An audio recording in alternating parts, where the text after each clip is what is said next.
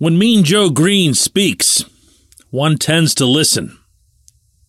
And when Mr. Green had a few reporters around him a couple of months ago at Acrisure Stadium before an event celebrating some of the franchise's great players, this was what he had to say regarding Franco Harris. Before Franco, we hadn't done very much. And after Franco, we didn't do much either. But during Franco, we did a lot. That, right there, in that single statement, was the legacy that Mr. Harris left. Good morning to you. Good Thursday morning. I'm Dejan Kovacevic of DK Pittsburgh Sports. This is Daily Shot of Steelers. It comes your way bright and early every weekday if you're into hockey and or baseball. I also offer daily shots of Penguins and Pirates where you found this. Mr. Harris, of course, passed away yesterday and shook not only the football world, not only the sports world, but Americana, really, when you look at the scope of the response from a sitting president, a previous president, so many people from so many levels of stature, from so many walks of life, that it kind of hits you, even if you're a lifer here like I am, how much not only the individual meant to so many, but also what that generation, the greatest generation of the National Football League, meant. Mr. Harris was, at his foundation, a fabulous football player, one who did, as Mr. Green eloquently stated, change the culture of the Steelers, if only because he was the one who got them to winning. Mr. Green deserves all the credit that he's long received as being the greatest of all the Steelers, because it was his drafting by Chuck Noll in 1970 that began to turn the tide as far as talent. But it was Mr. Harris's arrival, and yes, for real, the Immaculate Reception that altered who the Steelers had been for decades, which was losers. Year after year after year, also-rans, doormats, whatever label you'd care to attach, they were that. And it takes an extraordinary set of circumstances and an extraordinary group of people to make for a change that's that violent. That's what Mr. Green, followed by Mr. Harris, were able to do, along with, obviously, a whole group of other immensely gifted people. And it wasn't just as if they'd found water's level. They won at a rate that was unprecedented in the sports history. They won with conviction. They won with class. They won with, let's be honest here, I was a child at the time, but they won with intimidation.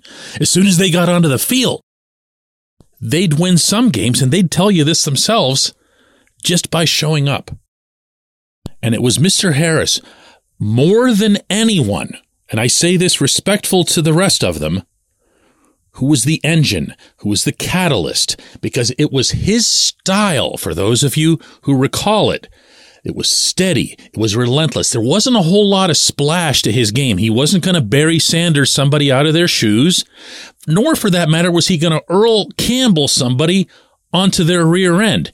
He was a straight line, find the hole, hit it with authority, get the yards that I need on this play to get the first down, to lead the team eventually to victory kind of running back. Our friends at LGKG, the Newcastle-based law firm, in light of Mr. Harris's passing, to say the following: LGKG would like to extend its condolences to the family of Franco Harris. Franco was not only a great football player, but he was a wonderful man who will be greatly missed by the Pittsburgh community.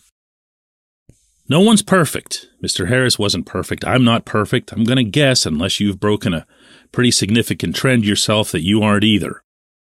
there are very, very, very, very few people to have made the impact that Mr. Harris did on so many. One, as a football player, and I'll remind, that's what's foundational here, as a champion, as a 4-time champion, as a Super Bowl MVP, as a Rookie of the Year, but also as a person. And when I say that regarding Mr. Harris, I mean personally.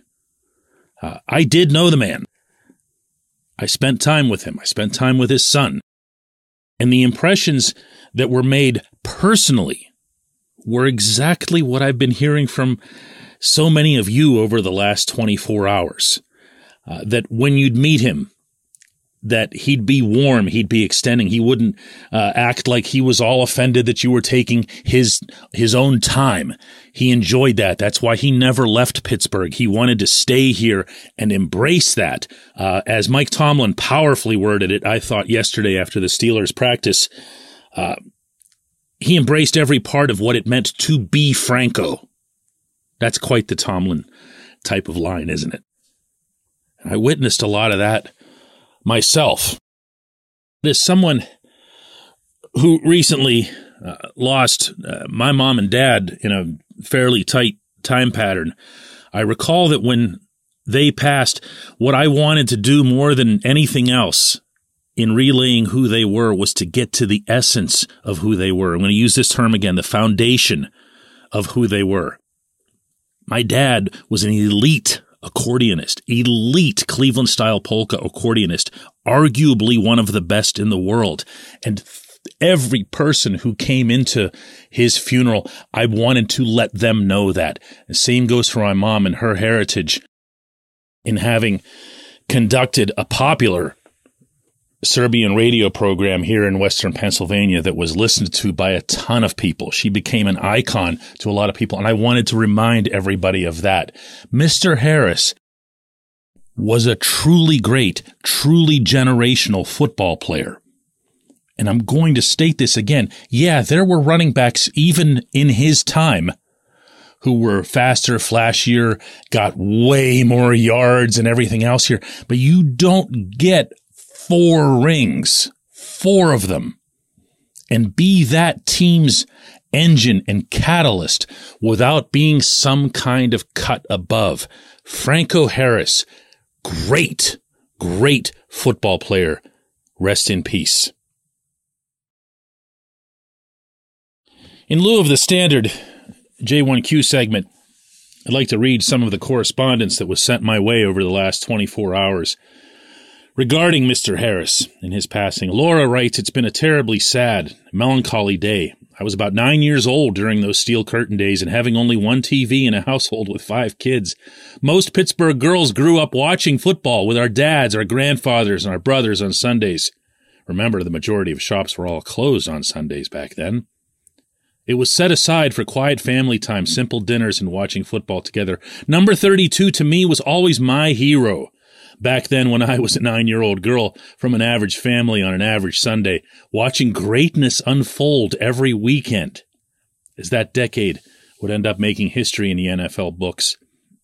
I loved the Terry Bradshaw and Franco combo. I loved the Steelers polka song. I loved Franco's Army. There'll never be another one like him." Pete says, "Our family was gathered around the radio for that Immaculate Reception game. We lived in a coal mining town about a dozen miles west of Johnstown, a little place called Beaverdale.